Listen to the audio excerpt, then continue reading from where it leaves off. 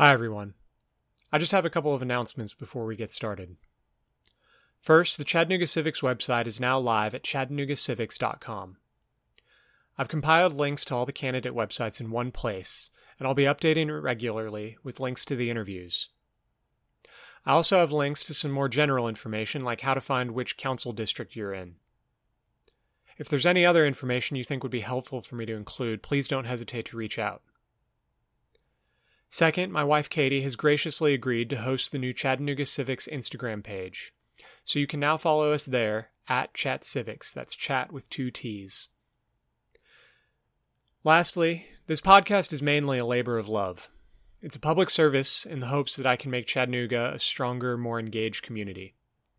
But it does come with expenses. I've spent about $150 on some bare bones recording equipment, and I would really like to upgrade that if the podcast keeps growing. So if you can spare even just a few dollars, I'd really appreciate it. I would like to thank Brandon for being my first and only donor so far. You're great. I'm currently set up on PayPal, but if another app works better for you, I'm happy to set it up. Just shoot me an email. And if you can't donate, I completely understand. Times are tough right now. But if you can share this show with your friends and get more Chattanoogans educated about local politics, that would be amazing. And if you're part of a local business that would like to sponsor the show, I would love to hear from you. That's all for now. Thanks for listening.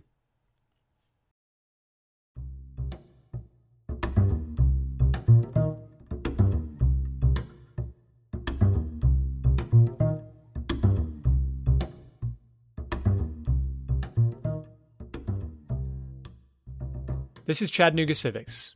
I'm Nathan Bird. On March 2nd, the City of Chattanooga will hold elections for City Council and Mayor. I recently sat down with Leanne Jones to discuss her campaign for City Council, District 5.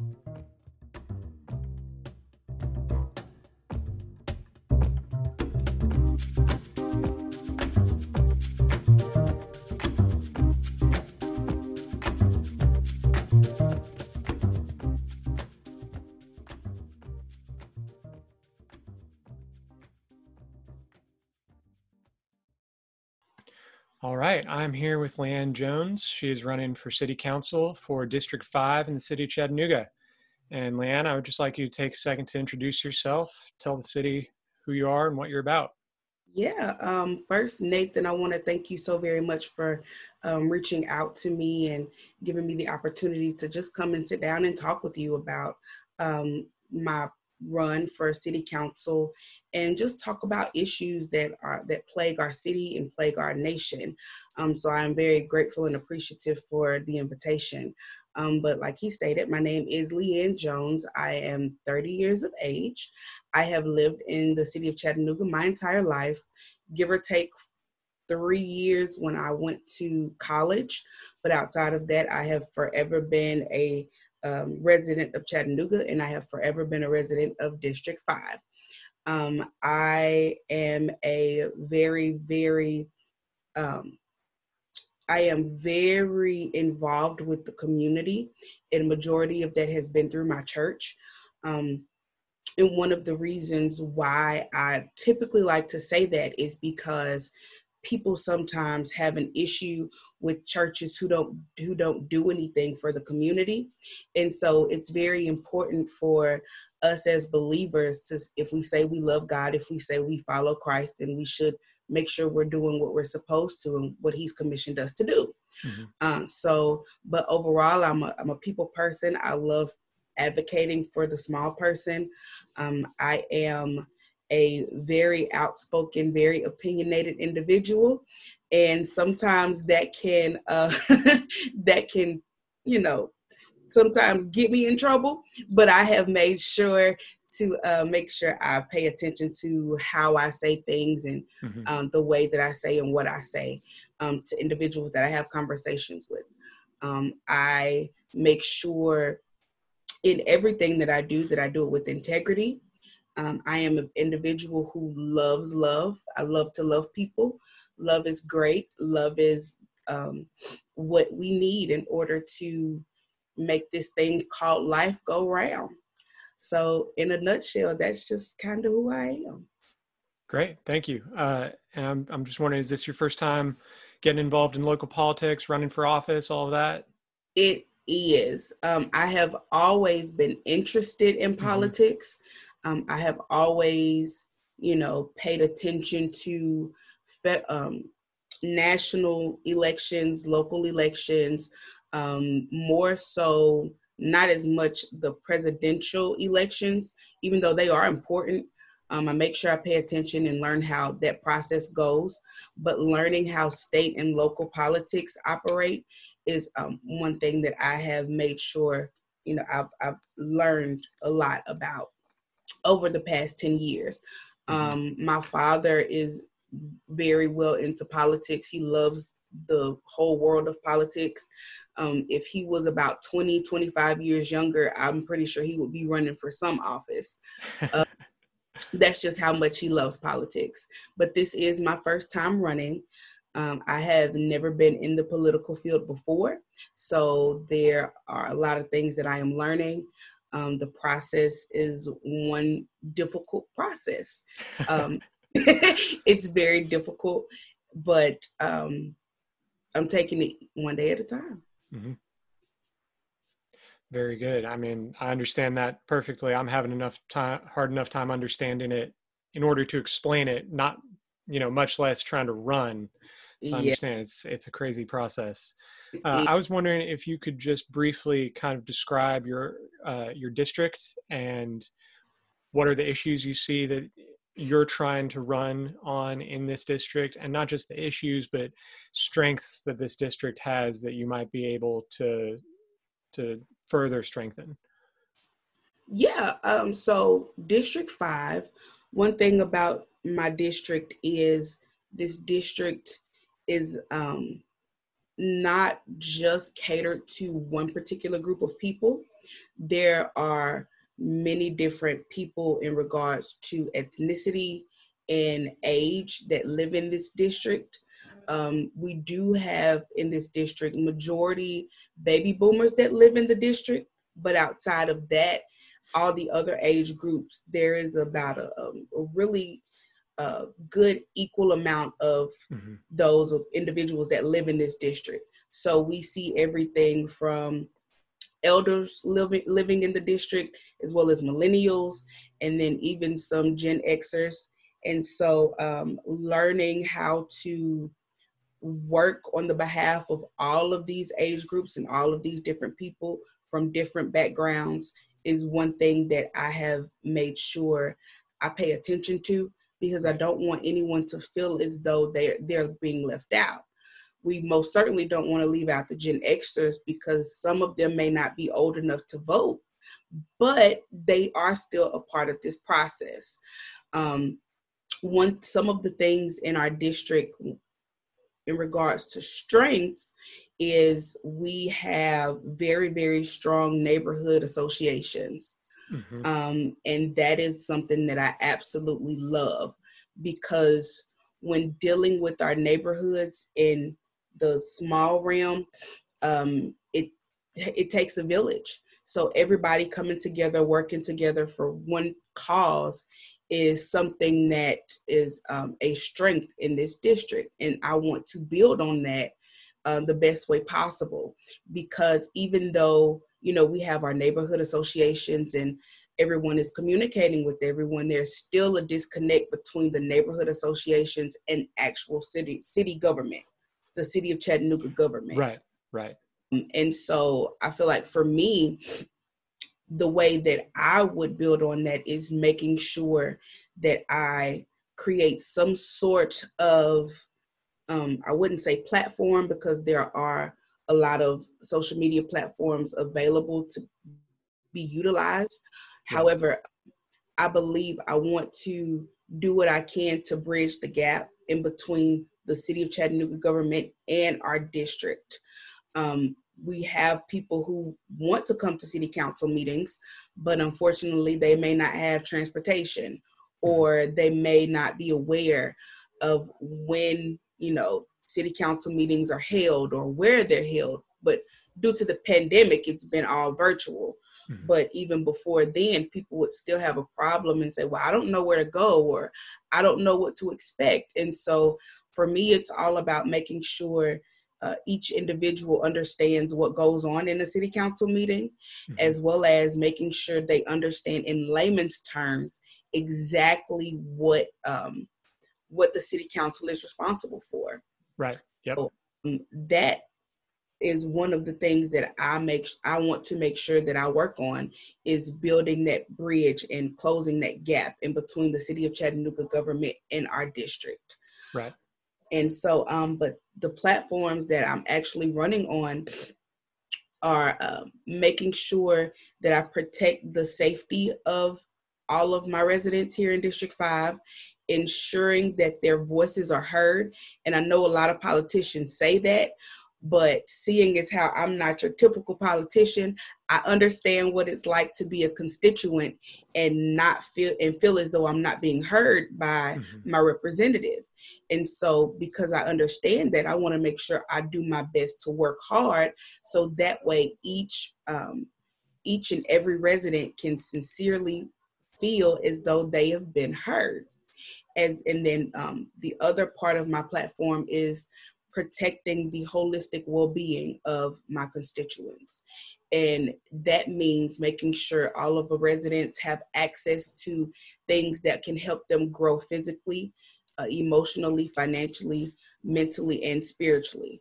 We want to make sure we cater to the whole individual and not just one particular aspect of an individual, because every person has something different. Everybody is different. And so we want to do our best to make sure we're helping the residents and constituents here in District 5 and in Chattanooga altogether, making sure that they are living the best life that they can. And mentioning Chattanooga altogether, if you could kind of do a quick breakdown of kind of the same back and forth of what do you see as the main strengths and weaknesses of the city as a whole, and how can we capitalize on those strengths, and how can we shore up those weaknesses? Because as a city councilwoman, as we were talking about before we started recording, you know, the city council doesn't just speak for each individual district. You're going to be making laws for the whole city. So what do you see as the strengths and weaknesses of the city as a whole? Well, for the city, one of these strengths that the city has is the over the past 10 years, the way that this city has become a small business city. Mm-hmm. I think the nickname that people give this city is Gig City. And so I believe that's a strength in part. And I say that because even though there are opportunities for small businesses here in the city, each and every individual does not have that same opportunity to even start a small business. Right. Even though that I feel like that is a strength here in the city, it's also at the same time can be a weakness, because every person that's in the city of Chattanooga does not have the same opportunity to start the small business here in the city.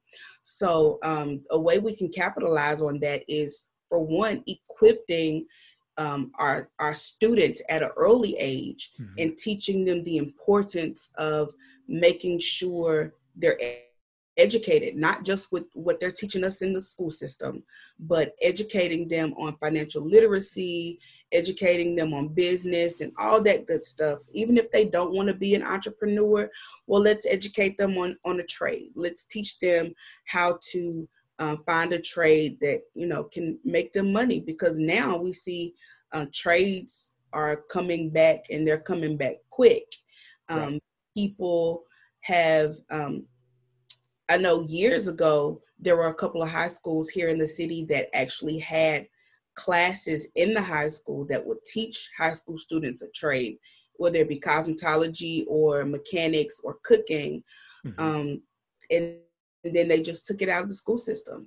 And so now we see there's like a disconnect. If a child graduates high school, they don't want to go to college, what do they end up doing? They end up working a minimum wage job, and you know, they get into this funnel, and then they're stuck. And so as a city, I believe we have a responsibility in making sure that we give these or present these opportunities to everyone in the city. Great. And what kind of mechanism do you see to kind of link people up with these opportunities? Just the main reason I'm asking is that in terms of the school system, that's Hamilton County that controls that. So are you thinking after school activities or summer camps, or what's the mechanism that you're thinking about using to further these opportunities? Yeah.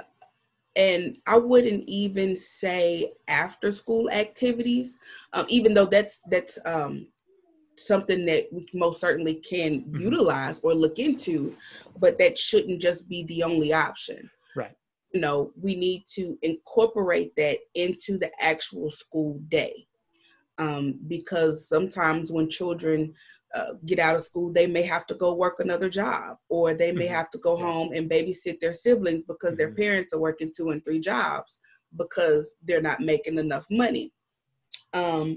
So either whether it be during the school day or after school, making sure that these trade that they're teaching trades in school to our children. Mm-hmm. That model could very well look like, you know, let's just use Brainerd High School, for example.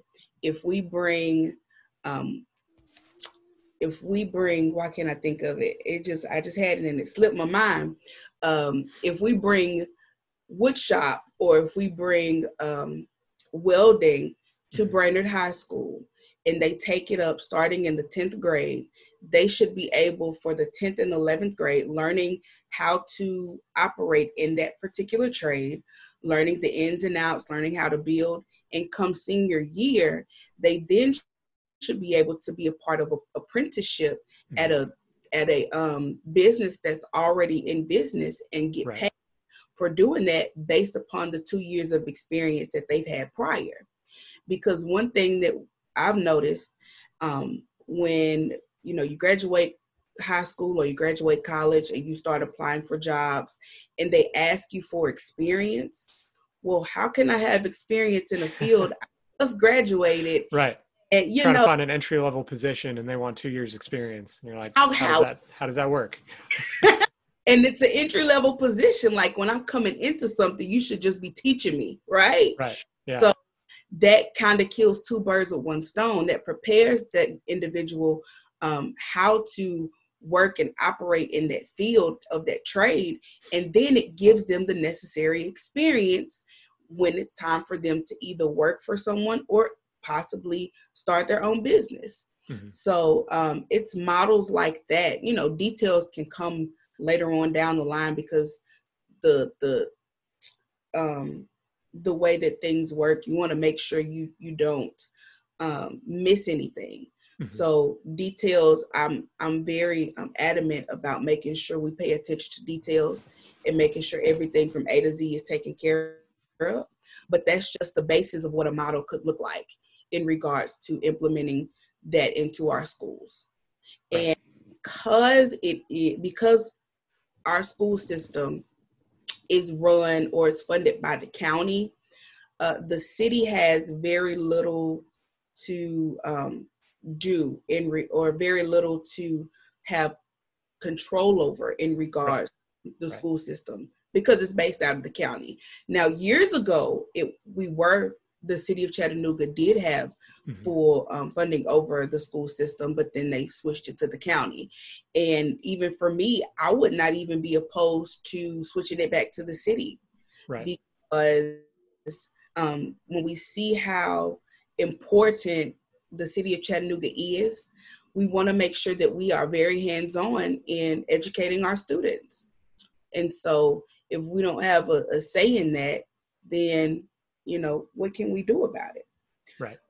Yeah. So I want to switch gears a little bit and talk about the budget. And the budget is led by the mayor. The mayor starts that process and controls kind of the whole process, and then presents a budget to the city council. And in its current form, this process takes more than 6 months of preparation. I think they just started in November. They started having public meetings for a budget that's going to be presented to the council in June. Mm-hmm. So I mean, it's a very long process. And historically, it seems that the city council has been very reluctant to make any changes to this budget because, I mean, it makes sense in a way because it has so much effort put behind it and it's taken so long to prepare. The city council has really taken more of a hands-off approach and usually just acts as a rubber stamp. And so what I'm wondering is do you think the city council should exercise more authority over the budget or defer to the process in place? And kind of what's your stance on that, and how can, potential voters expect you to vote on budgets? Oh, absolutely. City council should, take advantage of utilizing their powers in regards to adjusting and amending or changing anything in the budget, because once the city of Chattanooga elects us to work on their behalf, we seriously should be working on their behalf, because whomever the mayor may be, they may have one agenda or one idea in mind. And if we get the budget and we review it and we don't change anything, then what are we showing to our constituents? Maybe something in the budget is not best for District 5, but it solely benefits District 8, right? We should be able to come to the table and say, okay, how can we change this? What can we do to make sure each district is getting the necessary resources and things to make sure that everything flows smoothly, especially in regards to funding for a lot of different organizations, and even but even public safety. We want to make sure we take time and review that. And if that means we have to send back 5 or 6 amendments, then we have to send back 5 or 6 amendments. Right. We don't want to waste money, and we don't want to not utilize the money in the best way possible. So do I believe city council should do more in regards to being involved with the budget? Absolutely. And as well as making sure we open up the process to the community, to our district, to our respective districts. Right. People to know exactly what's going in this budget. We want people to know what their tax dollars are paying for, and I think, and this is just a personal opinion of mine, I could be wrong, but it's just how I feel. I believe maybe city council, refuses to amend or change anything in the budget just to keep flack from the community down, so they won't. Right. It definitely does open you up to a lot more, drama from the press or from the voters or whatever. If you put your head out there and say, this is what I believe and this is what I want to do with the budget, you're definitely opening yourself up. It does. Yeah. And once you take the oath to say, I'm going to serve and protect my city, then sometimes you have to face the fire, Right. Especially when it is in regards to things that could help better our city. And so I'm not opposed to that at all. I'm all about being open and honest with the people who I would be representing. I'm all about making sure I understand what it is that they're needing, and they understand what I can and cannot do. Right. So it's just a matter of making sure everyone communicates with each other. I know for a fact for me, if and when I do win the District 5 seat, I am certain, and I've already started with the campaign, but I am certain to start an emailing list, and that's going to be weekly, because I want everyone to be updated. I want everyone to know exactly what's going on. And for so long, we've had council representatives, council persons that just refuse to inform people. And I feel like that's not good. Right. Because the community needs to know what's going on. So, but yeah, I completely agree with that. making sure council has a say in the budgeting process. And a minute ago, you mentioned just briefly public safety, and I want to use that to kind of transition. Sure. I feel like most people in the past year, at least, most people's exposure to the budget was when we tried to pass this most recent budget. And there's, I believe, $70 million for the police department. Mm-hmm. And there were 200 something people who signed up to speak at the city council meeting. That was really when the budget took the public eye for the first time in a lot of people's minds. And I just want to know, there's so much conversation going on about policing, and whether or not the police in their current form are really serving the public. And there's so many different suggestions about what to do, from defunding to divestment and reinvestment, new training, new accountability. There's this whole gamut of different options, and I don't think you can make everybody happy. So I'm just wondering, what are your ideas? What plans do you have to address how the police force can make the whole community feel safe and truly serve and protect? What are your plans for that? Well, like you just stated, there is no way possible to make each and every individual happy or to give every single person exactly what they want. It's not possible. Even working a job or going to school, there is no way that you can make every single person, every single individual happy and give them everything that they want. Mm-hmm. However, I do believe that we have a responsibility to making sure we listen to what each individual wants or what they need, and we do our best to make those decisions that would best benefit them. Mm-hmm. Now, in regards to policing and public safety here in the city, there are a lot of things that need to be changed.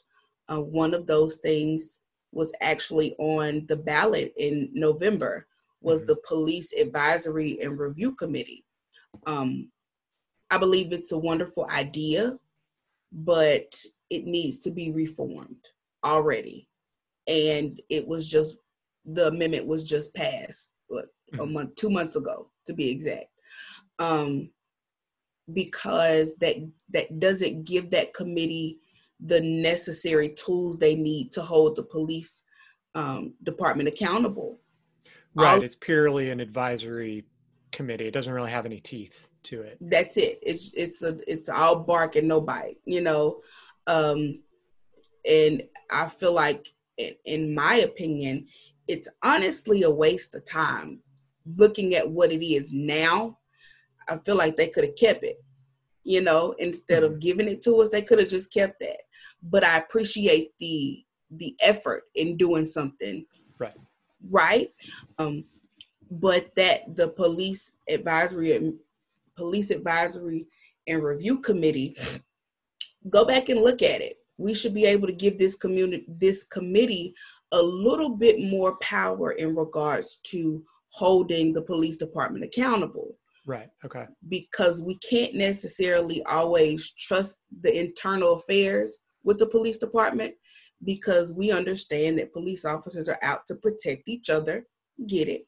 Maybe not all police officers think that way, or maybe not all police officers feel that way, and that's fine. But we've seen more times than not to where internal affairs, they don't handle things correctly. And so we should have a backup plan and say, hey, we need to do something about this. Let's go back and look at it, and let's see what we can do to make this right. Also, in that regard, sitting down in regards to the budget in this portion, I feel like there are ways we can go back and look at the funds that are being funneled to the police department and see how we can rebudget that. Not to necessarily defund the police, because who would I call if I have a car wreck? Or who would I call if somebody broke into my house, right? We need our police officers. Mm-hmm. We don't need the racist police officers or the bigots police officers, because there are some. but we do need to go back and look at it line by line and see where is money, being wasted, where is money being utilized to its maximum potential. Could we possibly take $20,000 from this portion and put it over here? Could we maybe take $35,000 from this portion of the police department and put it into a community program or something? But I believe that there are alternate ways around making sure we're able to fund everything that needs to be funded here in the city with the amount of money that we have been approving for the budget over the past 5 years. Mm-hmm. And so, and that's another thing. I don't think people know that the budget is public information. You can go mm-hmm. to the Chattanooga website and find break it down line by line. Line by line. See the whole thing. Yep. Absolutely. And so, because people don't know that, they feel as though, well, they're trying to hide something from me and I don't know what's going on. Right. And so that's a part of our responsibility, is making sure people know, hey, no, it's not hidden. Here it is for you to see. If you have any questions, print the budget off, put an mm-hmm. asterisk by it, come sit down, talk to me. We'll figure something out. Right. So that's how I feel in that regard. I love the police I love police officers, because I understand that they do a very hard job. I don't know what it's like to be a police officer, never have. So I wholeheartedly commend and respect officers for doing the job that they do. Mm-hmm. However, when an issue or a complaint comes up against you, we have a responsibility to make sure we hold you accountable to that. And also, in regards to public safety, is the fire department. A couple weeks ago, I want to say it might have been right before Thanksgiving, they were talking about increasing the minimum pay grade for firefighters. And I cannot remember, I've slept since then, but I can't remember if they proved it or not.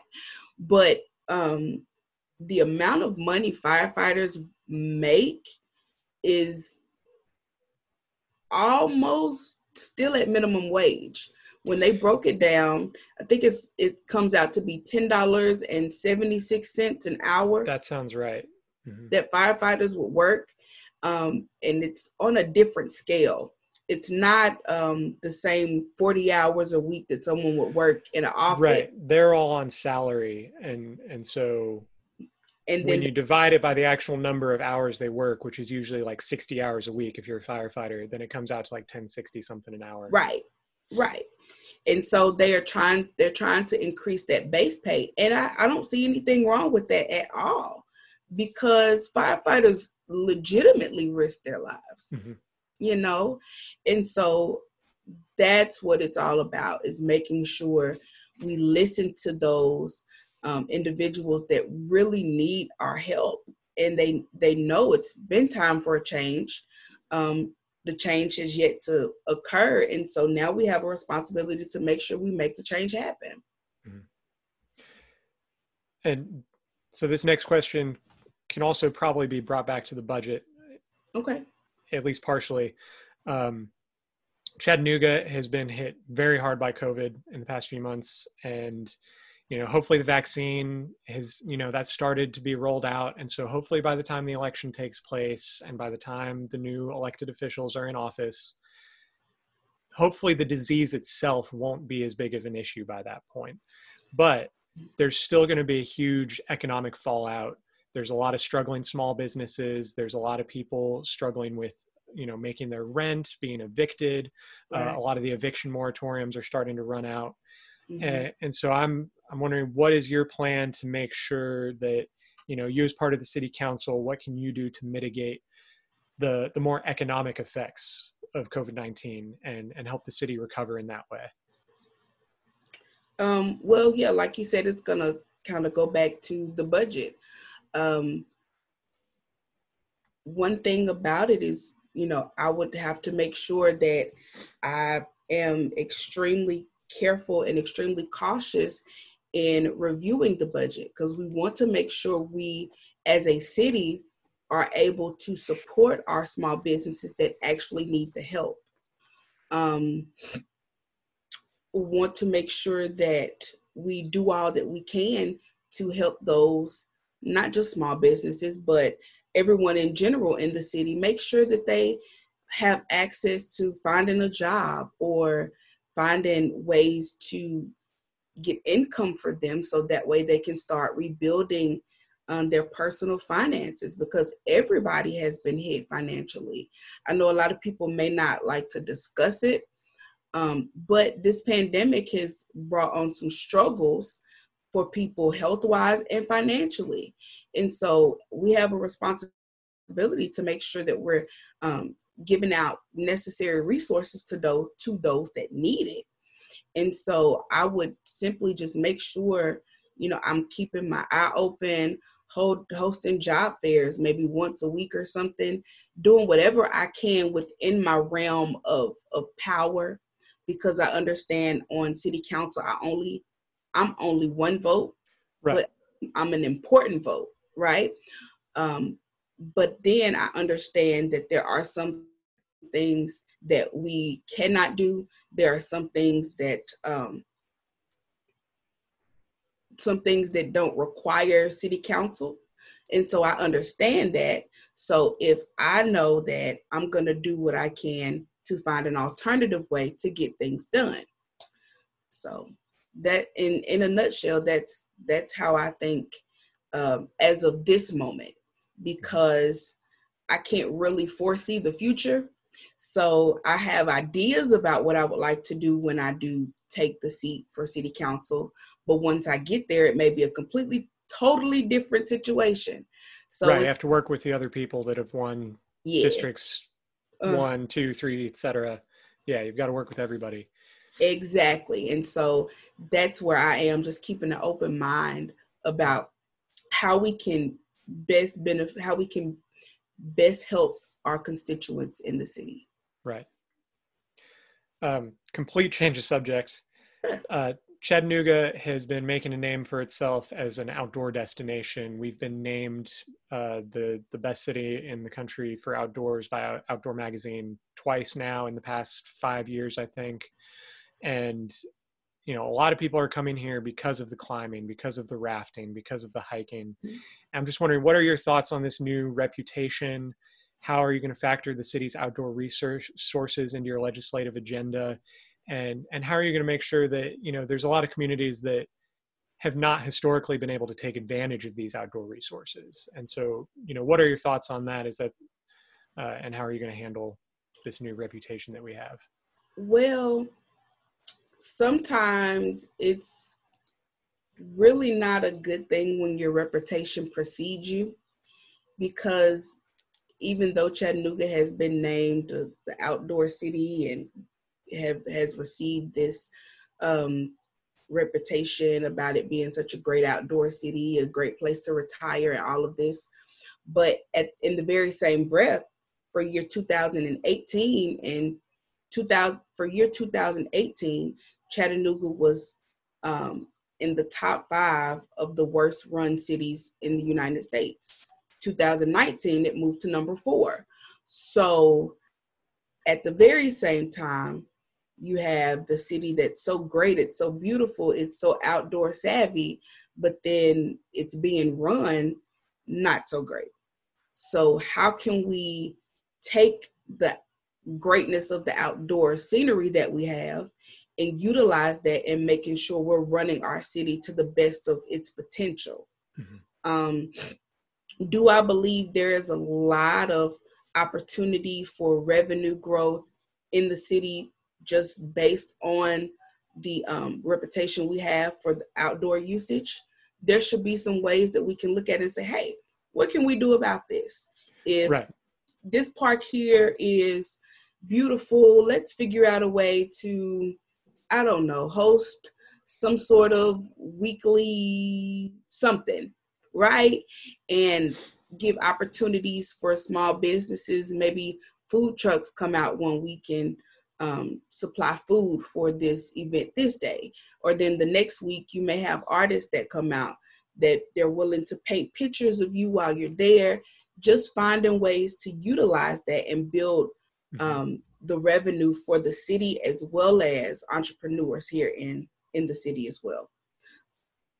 So that's just a little idea I have about that, because learning, and that's one thing I've realized since I've made my announcement to run, I am still learning how things work. It is a forever process, and I consider myself to be a forever student. I'm always learning something, and I love to learn. And so in doing that, it makes this journey a little easier. And so the closer and closer I get, the more I learn. It's like, okay, now I see how this works. So let's see about thinking about implementing this if I do win the seat. So, yeah. Cool. Moving on, a lot of residents that I've spoken to, at least, are worried about development in terms of how we use our land. Some are worried about overdevelopment and that we're not stringent enough about water quality regulations. I know steep slope requirements have been a hot topic they've been bouncing back and forth on that amendment for years now. Yeah. And then some people are worried that increased regulations are making it harder to keep up with housing supply. Supply is falling behind demand and prices are going up. And the city council is particularly influential in this respect because, the city council controls zoning. Every piece of property, the city council says what you can and can't do on that piece of property. And so what are your thoughts on development? How do you see yourself guiding and improving the development in the city? Yeah. Development has impacted more districts. Let me rephrase that. Development has impacted certain districts and not so much as other districts. They develop things in certain districts to bring more money to that area based upon whatever's being developed. But then we look at other districts, the more urban districts, we don't see any development at all. And I feel as though if we redirected that, then that would start to change how the city is in regards to economic growth, affordable housing, adequate jobs, all of those things. If they just stop focusing on certain areas and focus on the city as a whole, I believe there could be a lot of equity in that. We do see overdevelopment in certain areas. We do see congested development in certain areas. And then depending on what's being developed, whether it be a apartment complex or multi-family homes, all within 3 to 4 blocks of each other, but then they're being rent out for $1,700 a month. Who is that going to benefit, right? That's very expensive for this city. When the average, I want to say the average income for the city is $32,000, if I'm not mistaken. It's somewhere between $32,000 and $37,000. That's just the average income for this city. So how can a person that's making $30,000 a year afford an apartment that's $1,700 a month? That's a little steep, and so development in that manner should be able to address these issues in one turn, in one go, in one sitting.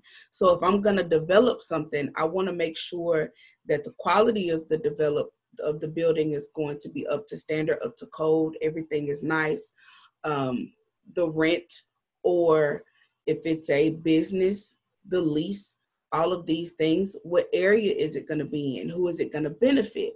Is it going to be jobs, or are they going to be homes? All of these things come into play with that in regards to development.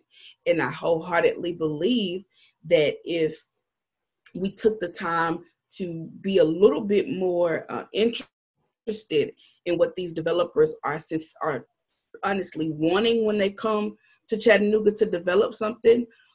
Are you wanting to just make money, or are you here to actually help make change? And there's a difference in that. But yeah, in certain parts of the city, there is overdevelopment. I completely stand by that 100%. And I do believe that there should be a way that we go around that and find ways to make it equitable in the districts that are not seeing the redevelopment. Mm-hmm. Oh, excuse me. Somewhat related to that is the issue of gentrification. A lot of people see the two as intrinsically linked. There's definitely a lot of links between development and gentrification. Absolutely. We're seeing a big influx. You kind of touched on this in your answer just now. A big influx of out-of-state investors, people from New York, California, coming in, buying properties, renting them out for, pretty high rates for this market. They may be low nationally, but they're pretty high for Chattanooga. And then on top of that, we're building a lot of unaffordable housing. And then on top of that, public housing and Section 8 vouchers are lagging far behind demand. Mm-hmm. What ideas do you have to implement through city council to increase affordable housing in the city, and not just affordable housing, through public works like public housing and Section 8, but through, just market rate housing, making sure gentrification is kept under control and things like that? Of course. Well, for one, I know city council had kind of put a halt on approving any zones for any vacation rentals like Airbnbs. They did that back in August, September, somewhere around in there. And I actually wholeheartedly agree with that. I do wish they would have done it a little sooner, because we do see that people live across state lines or across city lines, and they come and purchase homes here in this city. And then, like you stated, they redo it and they sell it or rent it out for triple, sometimes quadruple the rate for this area. For me, if and when I do win the seat of District 5, one thing really important to me is making sure that if an individual comes to council wanting to purchase this and rezone it and make it a vacation rental, well, do you live in the city limits? Do you participate in our community? Like, are you a part of our community? Right. Live here? Do you pay taxes here? If not, then I'm sorry, I'm not gonna be willing to approve this for you, because I don't want people coming into our city, making money off from our city, and then putting that money that they make into another city. Mm-hmm. That's unfair, because it's in our city. So for any individual or even a property management company, they have to have a direct tie to the city. They have to at least live in the city. For me, at least for an individual, I would say 2 months, 3 months tops.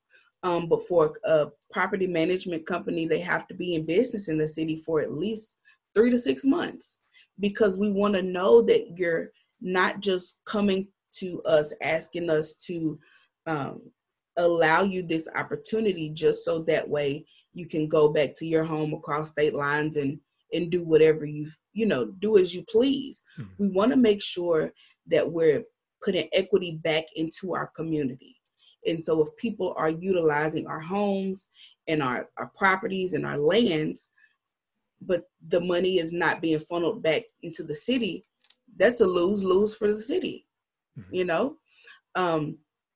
But as well as making sure, and before I move forward, I'm going to backtrack and talk about that for a little bit more. But something in that regard could even be utilized, as we were talking earlier about putting trades back into schools. Maybe, we could start a program, and this one could be an after school program. It just depends. But maybe we could make an after school program for children who would be willing to, or who are interested to be involved with real estate.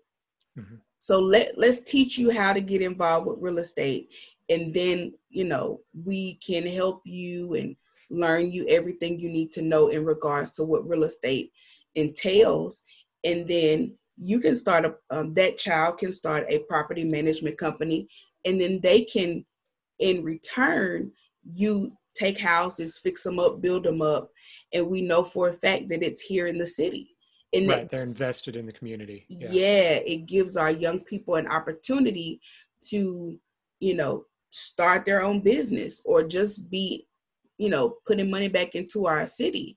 And then once they do that, we see that it'll then funnel back into the city. And then that's just how we build equity and build the economy here in the city of Chattanooga. So that's the idea that I was talking to my team about a couple days ago, is seeing how we could do that. Right. We want to make sure that we're doing things decently, So, but I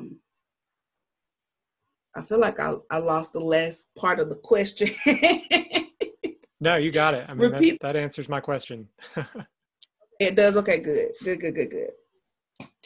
So transportation is another related issue, kind of land use issue.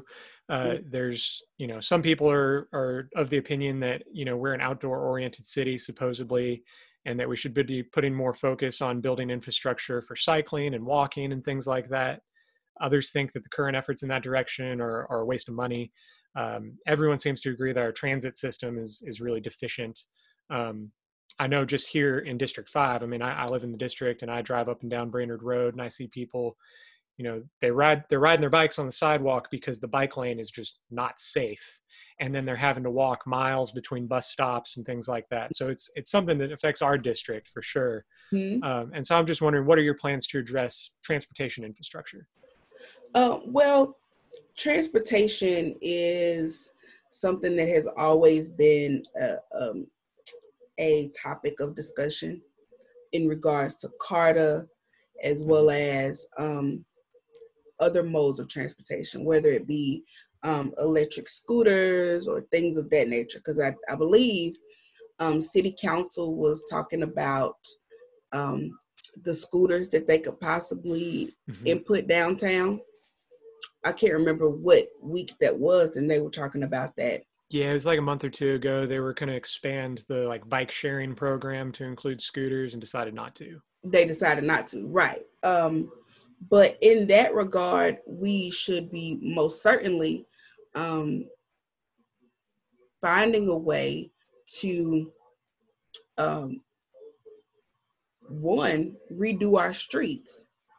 Because if we are going to have the option for individuals to ride their bikes, then there's no bike lane. Then we need to look at the infrastructure of the roads that are here in District 5. And I'm saying District 5 because this is the district that I'm running for. And then two, the the streets in this district are extremely horrible. There are so many potholes, and there are so many. The streets are just horrible. It's ridiculously horrible. Sorry, I had to drink some water. My mouth. No worries. Yeah.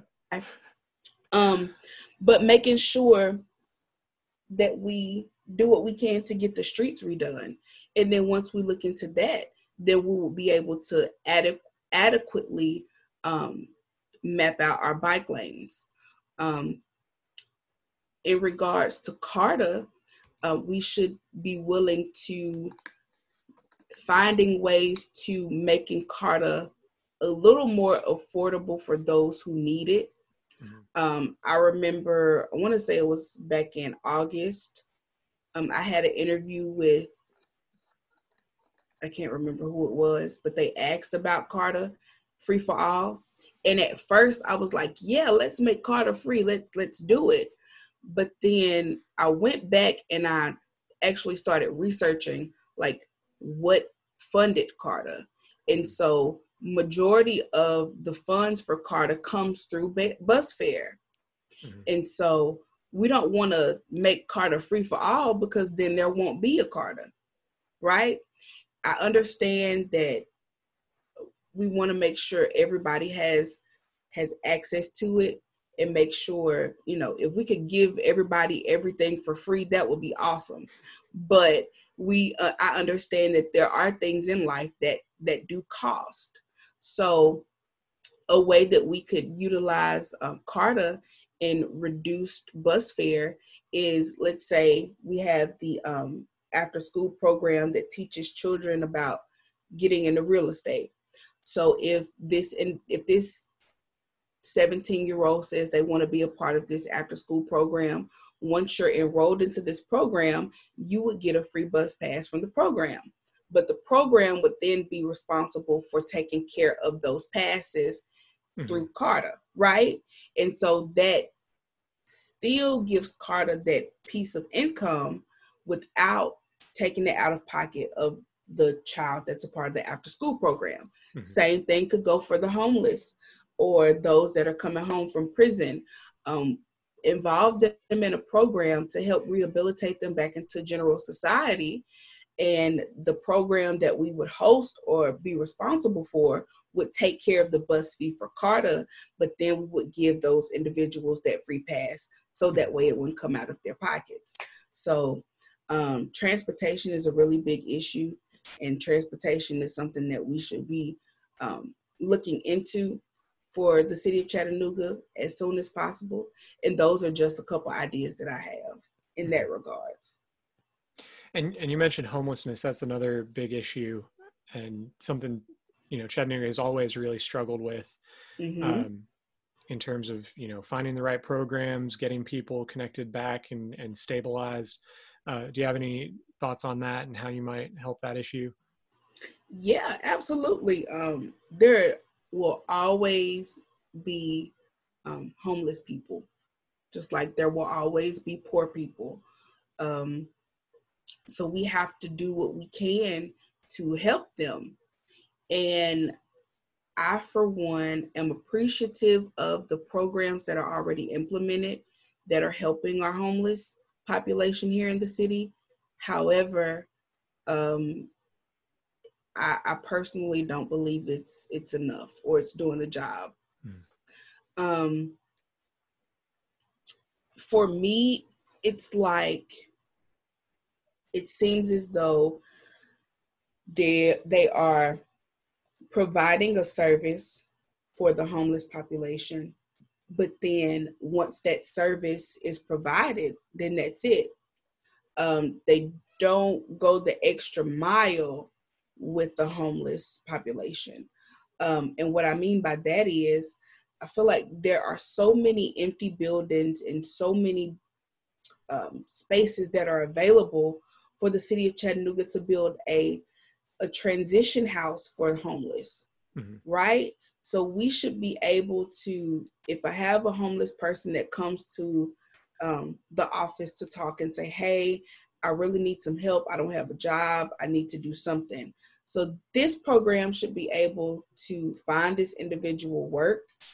And once we find them work, then we will be able to give them that free bus pass that we just talked about, as well as providing them somewhere to stay for 6 months without them having to pay rent. So that way that can help them save money in order to get back on their feet.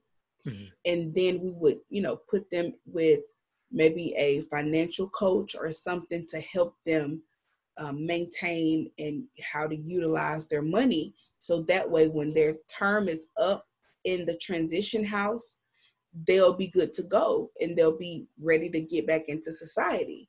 And so it will just continue to utilize that same that same program for all of the homeless people that want to be a part of it. And the same goes for inmates that would be coming home from prison or something that just needs rehabilitation back into society. So that's what I mean by I feel like the city only provides a service, and it's only one service. Either you can get some food from here, or you can stay the night here. Um, you might can go this place and get a few clothes, but outside of that, we don't have anything else for you. And I feel like that needs to be changed. I do. I've got just one last question for you. I just want to make sure that we cover everything. Is there anything that we haven't talked about that you're particularly passionate about and really want to address to the voters before we go? I do believe there are two things that I'm really passionate about. One of them is making sure that um, the wage for our city workers are increased. Our city workers need to be making $15 or more an hour. It's all about the fight for 15. I'm all for the fight for 15 because the last time the federal minimum wage was increased was in 2009, and it hasn't been increased since. And so had the increases had they continued to be increased year by year at the same rate that they were, we would probably be at like $16.75, something around in there. So it's beyond time for us to make sure that we're paying our city workers an adequate wage. Our city workers do a lot. Our city workers work hard, and they should be getting the pay that they deserve. Yeah, that is one thing. And the other thing, well, we talked about that, affordable housing. We talked about that. Yeah, if you want to add anything real quick just before we go, or Yeah. if you think you said all you needed to say on that. But one thing about affordable housing is we have to make sure that we create a model that would best benefit Chattanooga, or best benefit District 5. Because for District 5, 7, for District 5, 9, and 8, we have not seen a lot of affordable housing go up as of recent, within the past 10 years. And so, especially in District 5, out of all of the districts in the city of Chattanooga, District 5 has not had any affordable housing, new developments being built. Right. And so that is something that I am advocating for, and something that I make sure that I work towards if and when I do win the election, because that's something that's needed. You know, you may have some people that don't want to purchase a home at the moment, but there are no other places for them to go. Is the houses that are here in District 5, a lot of these houses were built over 30 and 40 years ago, and now a lot of them are run down.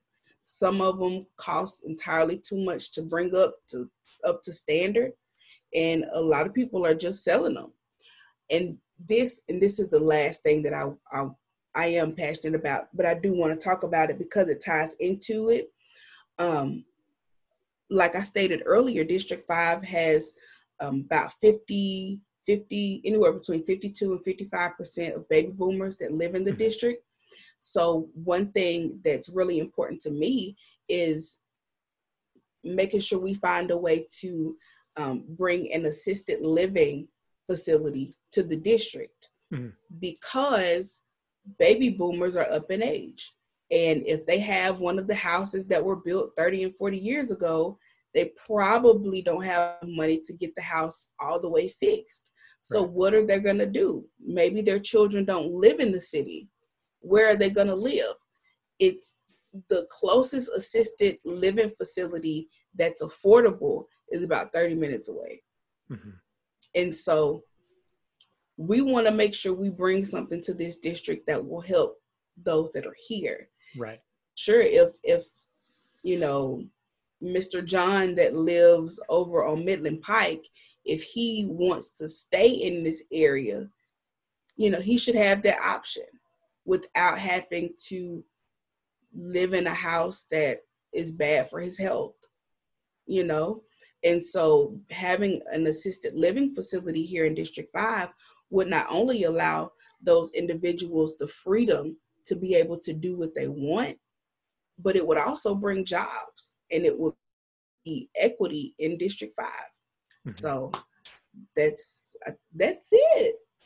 Those are some things that mean a lot to me, and some things that I'm really looking forward to working towards if and when I do win the selection. Well, it was a pleasure talking to you, and I thank you for your time. Again, for everybody listening, this is Leanne Jones running for City Council District 5, and best of luck to you in March. And again, thank you for your time. It's been a pleasure. So thank you so much, Nathan. And for those of you that are listening, you can visit our website at www.electleannemjones.com. You can visit our Facebook page, Leanne M. Jones for Chattanooga City Council District 5. On Instagram, it's at ljones_4D5. And that's it.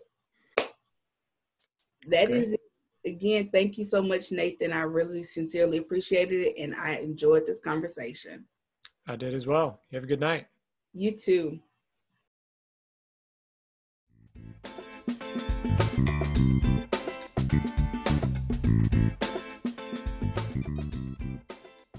I hope you've enjoyed this episode of Chattanooga Civics. Our music was written and recorded by Kevin MacLeod. If you have any questions or feedback, please send me an email at chattanoogacivics@gmail.com. You can follow me on Facebook, Twitter, and Instagram at ChatCivics, or visit the website chattanoogacivics.com. Thanks for listening.